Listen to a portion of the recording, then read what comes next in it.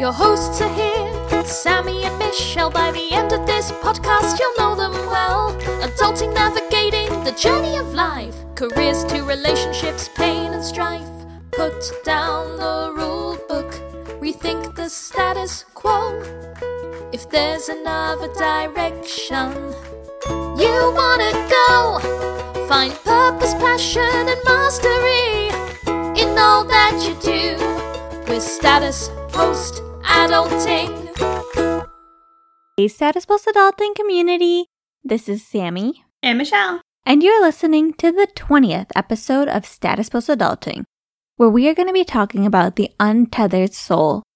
And this is officially season 2 of Status Post Adulting. Woo woo woo woo woo woo! Sammy and I are so excited, and we really want to thank you, our listener, for listening for the last 20 episodes, or however many you listened to. That being said, we did have a couple housekeeping things today. 1, if you listened to last week's episode and you were either an early listener or somebody who gets a downloaded copy on their Apple, you may have noticed that episode 19 sounded a lot like episode 15. We accidentally uploaded the wrong copy. We fixed it in the morning, but in case you didn't catch that, or in case it didn't update on your phone, you might have to delete it or check out the episode that we uploaded for episode 19. We did fix it, and we appreciate all of your patience with us. Second thing is, since this is our 20th episode, we would love to hear from you. We would love to hear your feedback, and most importantly, any topics that you think we should cover. We would love to talk a little bit more about things that specifically our audience is interested in. So please send us a direct message on Instagram at Status Post Adulting, or you can always email us statuspostadulting@gmail.com. And we always link those in our show notes. Exactly, Michelle. We are super excited to get those emails and DMs. Before we get started on today's episode, how are you doing, Michelle? I'm doing really well, Sammy. You know, I was in a really bad mood at the beginning of last week. I'm aware. 100% because of PMS. And I was in such a bad mood, and I knew I was going to stay in a bad mood, that I decided to just go to the DMV. It's been on my checklist for a while, and I figured now is the time. And I will say it was a pretty neutral experience, though I did have to get my car inspected, and it really made me appreciate how much I do not know about my vehicle. Because the woman had no patience for me. She asked me to open my hood to the front of my car, which I know where the button is for that. I just, pop my hood, and it was stuck. And she was like, you have to open your hood. And then I was taking so long and I couldn't figure it out that she was like, I'm going to go inside and I'll come back when your hood is open. Oh my goodness. Yeah, she was kind of mean. And I get so much anxiety when I go to the DMV, which feels really validating in that moment, I guess. So I crouch by the side of my car and I call my dad, who doesn't pick up at first. So then I look up a YouTube video, and I'm literally crouching by the side of my car because I'm so embarrassed and I don't want her to see me. And I'm trying to quickly watch a video to see how I can open my hood. And then I figure it out. I end up popping it open. She has a couple more things to say to me. She checks my odometer. As she's doing that, my dad calls me, which starts blaring in my car. But outside of that, it was a positive experience, and I felt really good about achieving that. So it definitely turned my mood around as well. That is wonderful. I mean, I'm not sure why you had all these hood problems, but it sounds like you knew what to do. It just was a little more challenging than usual. I will say DMV people are intense, just like Detroit TSA.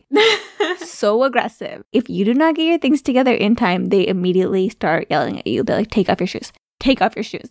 I'm like, I am trying to take them off right now, okay? Okay, a story for another time. Sammy, smart girl, most incompetent person at an airport. I have many stories that we will share over time. I'm sure the Detroit airport people are terrible. At the same time, you got some problems. They're very aggressive over there, let me tell you. They're not as bad as the people in Germany. Sammy and I were flying through Germany. I don't remember what city. And they're super intense there. They do not play around. And Sammy and I actually speak a little bit of German, but flex.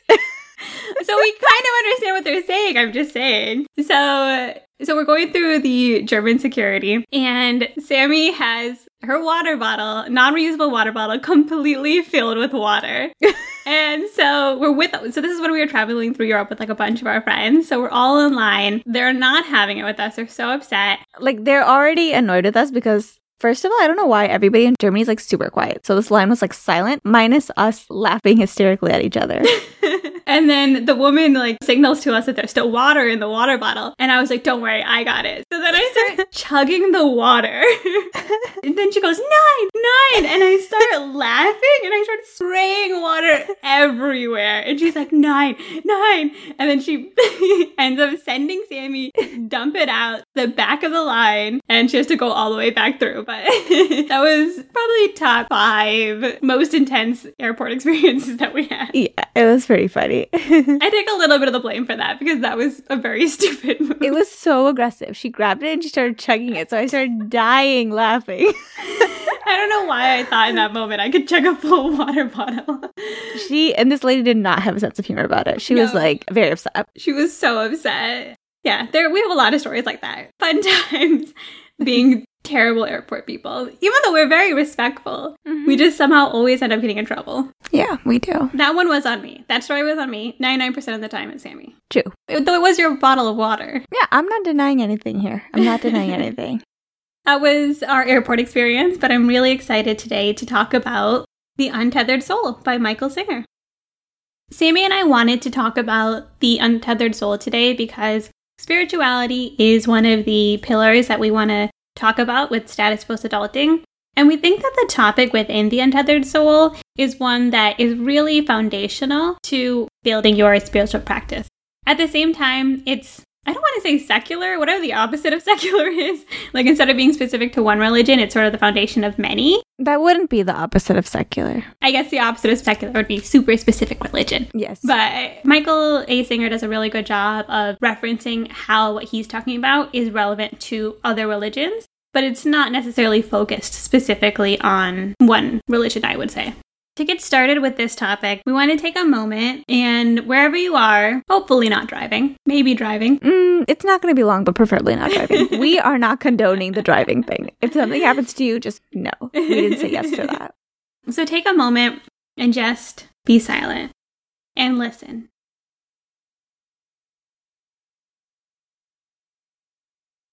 And do you hear a voice? Do you hear something saying, "Oh my God, how long is this silence? Oh my God, I'm driving. This is super dangerous. I love these girls so much. I feel like they're my sisters." Whatever it is, whatever that voice is, we all have it. I believe. I think we all have a voice in our head.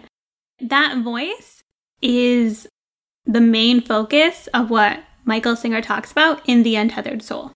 Yes, Michael calls out the voice. And the voice is really thoughts. And thoughts are not self. The idea that thoughts not being self is not new.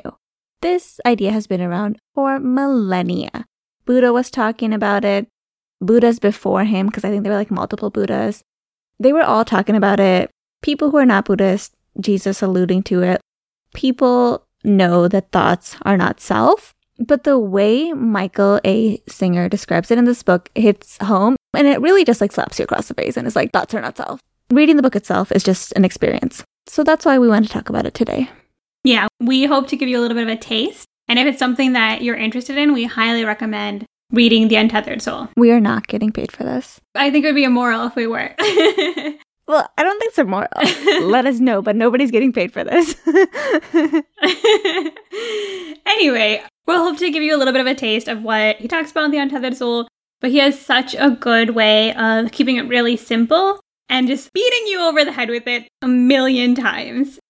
When I started reading The Untethered Soul last week, it was the first time I read it, the second time Sammy read it, and especially since I was in my bad mood, I honestly wasn't really up for it. Michael Singer introduces this idea that you have this voice in your head, and his big thing is that you are not this voice. You shouldn't listen to this voice, and you should silence this voice. And I was like, that voice is my friend, and I do not want to get rid of my friend.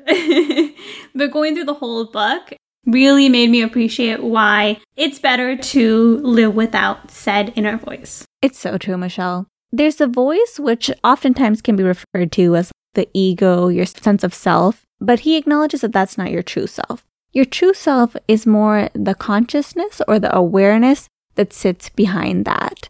And the true self is silent. As silent beings, we can take in everything that we see, and we really don't need all these thoughts to analyze, plan, or remorse over all the things that we experience. So Michael Singer talks about how if you're driving in your car, you're seeing all of these trees, you're seeing the road, we're always taking everything in. We don't have to comment on them or have an inner monologue. And in fact, if you try to go, oh, there's my mouse pad, there's my Kindle, there's my water bottle, there's my mic, you would never be able to articulate everything that you're seeing. But you do see and experience so much without having that inner dialogue. Exactly, Michelle. What I like is he really makes our thoughts into this crazy being that's around us. To be honest, he's correct. Thoughts are this crazy being that's like always around. There's an example he gives where he asks us to personify the thought. Pretend that they're a person or people, because sometimes they're disagreeing with each other, that are with you all day. Just when you're in the shower, just observe the thoughts, see what they're up to. You'll realize you're like in a room with crazy people, and you would never, like if these were friends, you would never hang out with them. You'd be like, I need to like end this friendship right now because it's toxic and obnoxious. Just like the way he calls it out is so direct and so amusing, but also so true. It's so true, Sammy. He talks about how if this is a person, they'll take both sides. Anytime you're talking in your head, like if you're like, oh, I need to wake up now, I need to get out of bed. Well, you're tired, you can rest a little bit more. Oh my gosh, they'll like the voices in your head, they take both sides.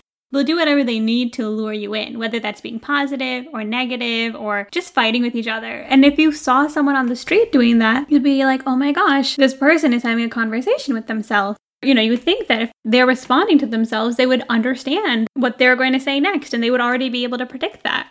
If you just take some time to like pay attention to your inner dialogue, not judge it necessarily, just listen to what you're saying to yourself, you'll see that it does bounce around.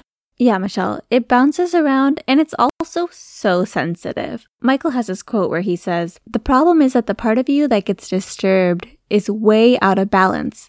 It's so sensitive that the slightest thing causes it to overreact. You are living on a planet spinning around the middle of outer space, and you're either worried about your blemishes, the scratch on your new car, or if you burped in public. It's not healthy." I like how he points it out as super sensitive. No matter how quote-unquote sensitive your voice is, all of our voices are too sensitive. They hyper-react to any external situation that's going on out there. Instead of feeling like we are the voices, like the voices are our personality, that voices define us, like in our nature, acknowledging that the person, the being that sits back and silently observes it is actually you, it really just immediately lightens everything up. Like whenever I sit back and I think, oh, let me just observe what the voices are doing, I don't think that that's just happening with no thoughts. It's funny because everything just dissolves. Even if I wanted to have it keep going, it just dissolves. Because as soon as I can get back to that more spacious, conscious perspective, whatever drama was going on dissolves. Absolutely, Sammy. I love when he says, the mind is melodramatic. Oh, yes. Your mind is the thoughts going through your head. And if someone said I was melodramatic, I don't know how I would respond to it. But since I am not my thoughts, I can objectively say, oh my gosh, this girl crazy. Oh, who are you talking to like that? Mm-hmm. Why are you jumping all over the place? Mm-hmm. It's really funny. He definitely calls out the mind a lot. And another thing he talks about, it's not only about the conversation that your mind is having. He also talks about how a lot of our unhappiness comes from the fact that we are working so hard to protect our mind from future problems. Exactly, Michelle. He talks about how we build this ego, essentially, that is sensitive. It has a way that it wants to be perceived. It has a way that it wants other people to act towards it. It has a way that it wants life to go. And if anything goes out of place, it's going to freak out and it's going to overreact. It sets the mind to do the job of making sure that everything goes well. And then because of that, your mind is like, sure, I'm just going to keep thinking and thinking all day long to make sure that this perfect world that she wants to live in will go on. In fact, Michael even says, I want everyone to like me. I don't want anyone to speak badly of me. I want everything I say and do to be acceptable and pleasing to everyone. Now, mind, find out how to make this a reality. Your mind said, I'm on the job. I will work on it constantly. And that is literally what our mind does. Exactly, Sammy. And the truth is, we set ourselves up for failure when we do that. Because we ask our mind to predict every worst situation. We say, okay, I want to, for example, go to this party and I don't want to say anything stupid. I don't want to snort when I laugh. And what happens is that we make mistakes. We are people who have flaws. If we do something and we're not able to predict an outcome, we end up beating ourselves up over it. And our poor ego is thinking, I'm doing all of these things. I'm trying to make sure you don't do this and you don't laugh and you don't spill food on yourself. And oh my gosh, we just cannot protect ourselves from all of the things that can happen to us in the world. For me, that really resonated because I find myself thinking about the future and trying to figure out, okay, how can I protect myself in this way? How can I protect my finances? How can I figure out what I'm doing for work? And I just go through all of these different lists, and the uncertainty can cause me anxiety because I feel like I don't know what's going to happen in the next year or 2 years. It's so rewarding to instead be able to say, I've done the things that I need to do, and I will live and observe life as it happens. I won't live in the future and worry about what can go wrong. I'm going to instead live in the present and handle things as they come.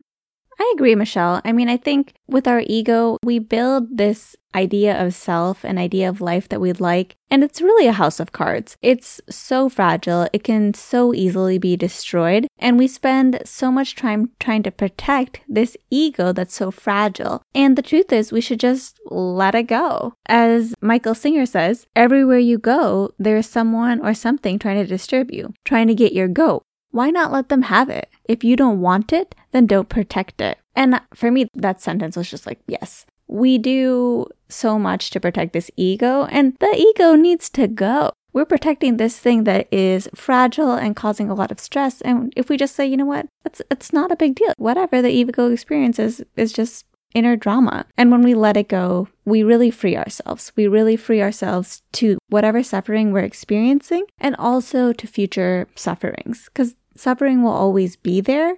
I think when you don't have the ego, you just know that you have the ability to let all of that pass. You gotta put the go in ego. And you might have been wondering what he meant by trying to get your goat. I was confused. And especially now with everyone always saying greatest of all time, it's a bit confusing, but turns out this expression comes from a tradition in horse racing where they think the goats had like a calming effect on the horses. So opponents would steal people's goats to try to upset the horse and cause it to lose on the day of the race. That's actually a pretty cute story. Yeah, I thought so myself. Cute and twisted. Yeah, cute and twisted. But it seems so appropriate now. Makes sense. We digress. To clarify too, Sammy, Michael Singer isn't saying that bad things won't happen. He's not saying that you won't feel pain. A big thing of his is feeling whatever it is when it happens, understanding that things do happen and we will encounter hardship in our lives, but experiencing it, being in that moment, understanding that this is happening and handling it however you need to, but not getting attached to the thought about it so that 5 years down the road, 10 years down the road, you're still thinking over and over and over about it and you're just reliving that pain. That is really the crux of where the suffering comes in. Exactly, Michelle. It's funny because when I was thinking about this, when you learn how to sit back and let the silent observer self watch your ego self go in these thoughts and then let it dissipate, you really have a sense of confidence. And I was thinking it's like finances. Like when you have an emergency fund and you know like, hey, I can live for a year without needing any income. You feel confidence. You feel comfortable. You're not going to be trapped in a job that you hate. You're not going to be put in situations that you don't like because you have a way, like a financial way to escape things. And I feel the same thing about spirituality. When you know that you can sit back and let the silent observer just watch and let the thoughts dissipate, you feel a sense of confidence that you can take on difficult situations in life. You're not led by a fragile ego that's going to easily get disturbed by every little thing. You're led by like something very strong, but also simple and open that's inside of you that can find peace in every single moment. Exactly, Sammy. And like everything, this is the type of exercise, sitting back, observing your thoughts, and letting them go. It's the type of thing that takes practice. And it's the type of thing that you really get tested when bad things do happen. As somebody who is relatively new to this idea, it's super interesting because in the moment, it's easier to be like, yes, I feel so centered and one, and I am just watching the world happen. But if something happens, I'm going to be angry, or I'm going to be sad, or some of my thoughts are going to come in that fights back and says, oh, but don't you really want to think about that guy that didn't text you back last year? And the truth is that you have to. The truth is that it is an exercise. It's something that you have to keep doing. And it's something we'll keep talking about as well. And it's something that we're working on every single day. Yeah, obviously we're not like enlightened beings yet. But like we're like so close. We'll let you know. We're all going to get there together. This is the last lifetime. Yeah, we're all. We're not coming back for reincarnation, y'all. We are getting enlightened. We're going to the higher plane. Amen, girl. We will all be tiny Buddhas by the end of this podcast series. Season 3. What to do when you're enlightened.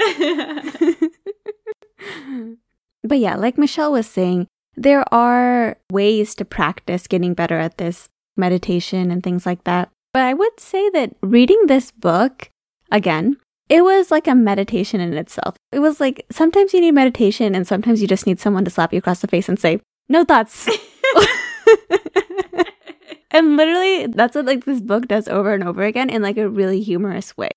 To the point where I was like, I should be reading this book at least Q6 months because it's excellent. I totally agree, Sammy. Michael Singer, especially in the audiobook, it is a very light and humorous way to digest this information. It's very simplified, and so we highly recommend it. And quite honestly, with some of his examples, I felt called out. I won't go through all of them, but he's got our number, okay? He's got our goat. Not sure if I used that phrase correctly. Yes, I'm not sure when this book was written, but these examples are 100% relevant today. Mm-hmm. I totally agree, Sammy. And bigger picture, I do feel like once you're used to letting the silent observer be the leader of your experience, rather than letting thoughts define what's going on every single day, you enter a transcendent plane. For me, I know sometimes I can see little auras around people, like little colors, not reliably. But whenever it does happen, it's when my mind is totally clear and I'm being driven by that silent observer and I'm just experiencing. No thoughts are there. That's when I'm more likely to see the colors. I feel like anything that I think is more likely to manifest when I have that clear mind as well. And of course, if none of those crazy woo-woo things are going on, there is just also the added benefit of the extreme peace that you feel when your mind is in that state. It is hard to say, Sammy, what you will experience when you do let go of your thoughts and are able to just be present and experience life in its fullest potential. Exactly, Michelle. And even if there's no craziness, I think the most beneficial thing that comes out of letting the thoughts go is just the peace and the contentment that you feel in your heart. As Michael Singer says, choose happiness. Choose happiness, thwack.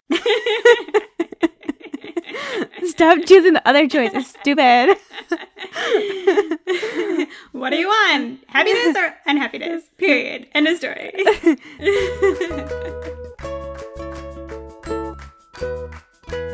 Before Sammy and I run through takeaways for this episode, we want to go back to the exercise at the beginning, take a moment, be silent, and this time, observe with no thoughts.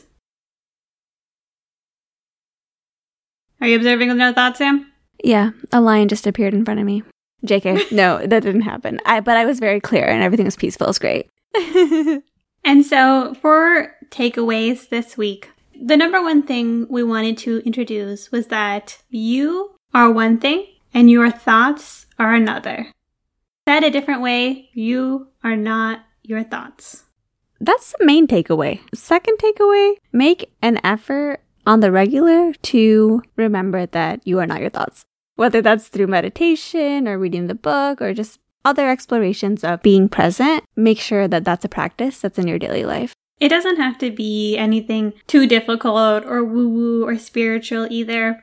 It could be just reminding yourself in different moments to listen, observe the thoughts that are going through your head. No judgment. See what they're saying and start to see if you can observe the world without having those thoughts running through your head. But it's a constant practice. It's not something that you, our young Buddha, can do today. Unless you can, in which case, write to us. We'll get you on the pod. If you are already enlightened and don't feel like it's too earthly to be on a podcast, please send us a message. We would love to have you on the podcast. And I would say a final takeaway is that you are not your thoughts. Just needed to be reiterated. I mean, honestly, if that's the one takeaway you get from this lifetime, it's going to be your last because that's an important one. That's a good takeaway. And to take that one step further, we work so hard to protect ourselves, to try to protect our ego and create this system where we think if we can think about every situation, if we can practice it all in our head, if we can do all of these things to be perfect, then maybe we can prevent fear, suffering, sadness, jealousy, whatever it is. And the reality is that just sets us up for failure. Understand that things will happen to you in your life of varying degrees, of varying severities. But to sit and worry and fear it today, it's going to focus your energy on your thoughts, and it's not preventing anything from happening. Well said, Michelle. We hope you guys enjoyed today's episode and found it exciting. If you're interested and you want to learn more, go ahead and read Michael Singer's book, The Untethered Soul, and we'll definitely be covering topics like this in the future as well. If you guys have been enjoying our podcast, Season 1, loved it, please write us a review on Apple Podcasts. Also, follow us on Instagram if you're using social media at Status Post Adulting. Or you can send us a message, recommendation, comment at our email, statuspostadulting@gmail.com. Thank you so much for listening today and listening to this episode where we take a look at the untethered souls. And we look forward to getting together next week. Yes, be sure to join us next time as we put down the rulebook and rethink the status quo.